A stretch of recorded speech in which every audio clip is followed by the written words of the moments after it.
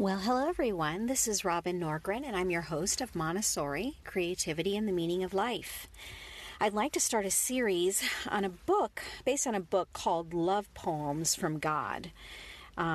It was translated by Daniel Ladinsky, and he has taken 12 sacred voices from the East and the West and brought together some of the poetry that really expresses in multiple forms the way in which we experience our love towards God and the love from God. The first person I wanted to highlight, the name is Rabia, R-A-B-I-A.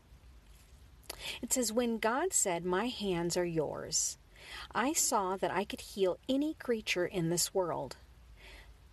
I saw that the divine beauty in each heart is the root of all time and space."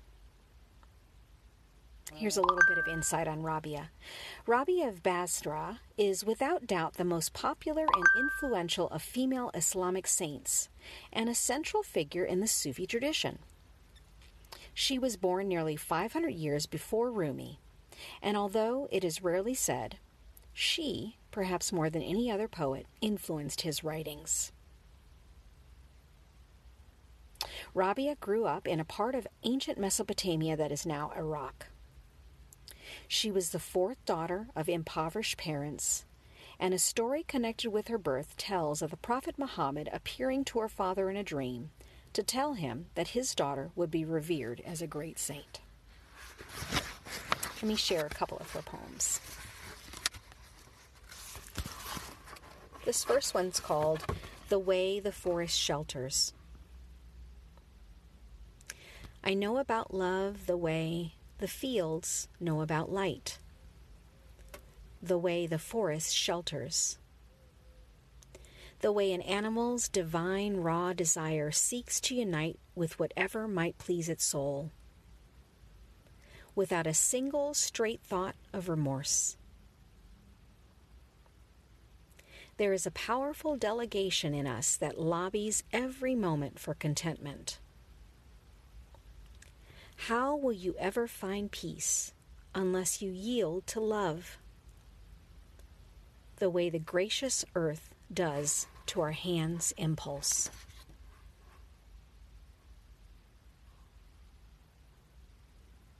Here's another one. It's titled "It Works." Would you come if someone called you by the wrong name?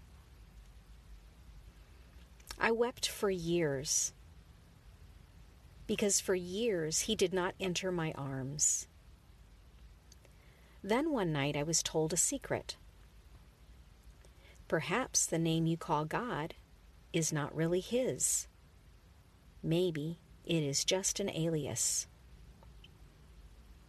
I thought about this and came up with a pet name for my beloved I never mentioned to others.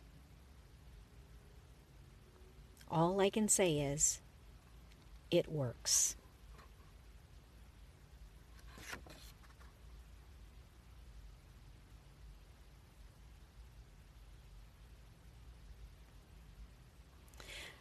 Last one, "In My Soul," it's called.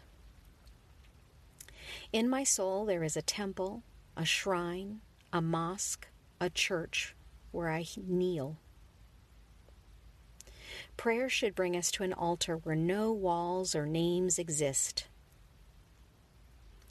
Is there not a region of love where the sovereignty is illumined nothing? Where ecstasy gets poured into itself and becomes lost? Where the wing is fully alive but has no mind or body? In my soul, there is a temple, a shrine, a mosque, a church that dissolves in God. Thanks so much for stopping by. If you know someone who would be encouraged by this message, please make sure to share and, of course, subscribe on your favorite podcast venue.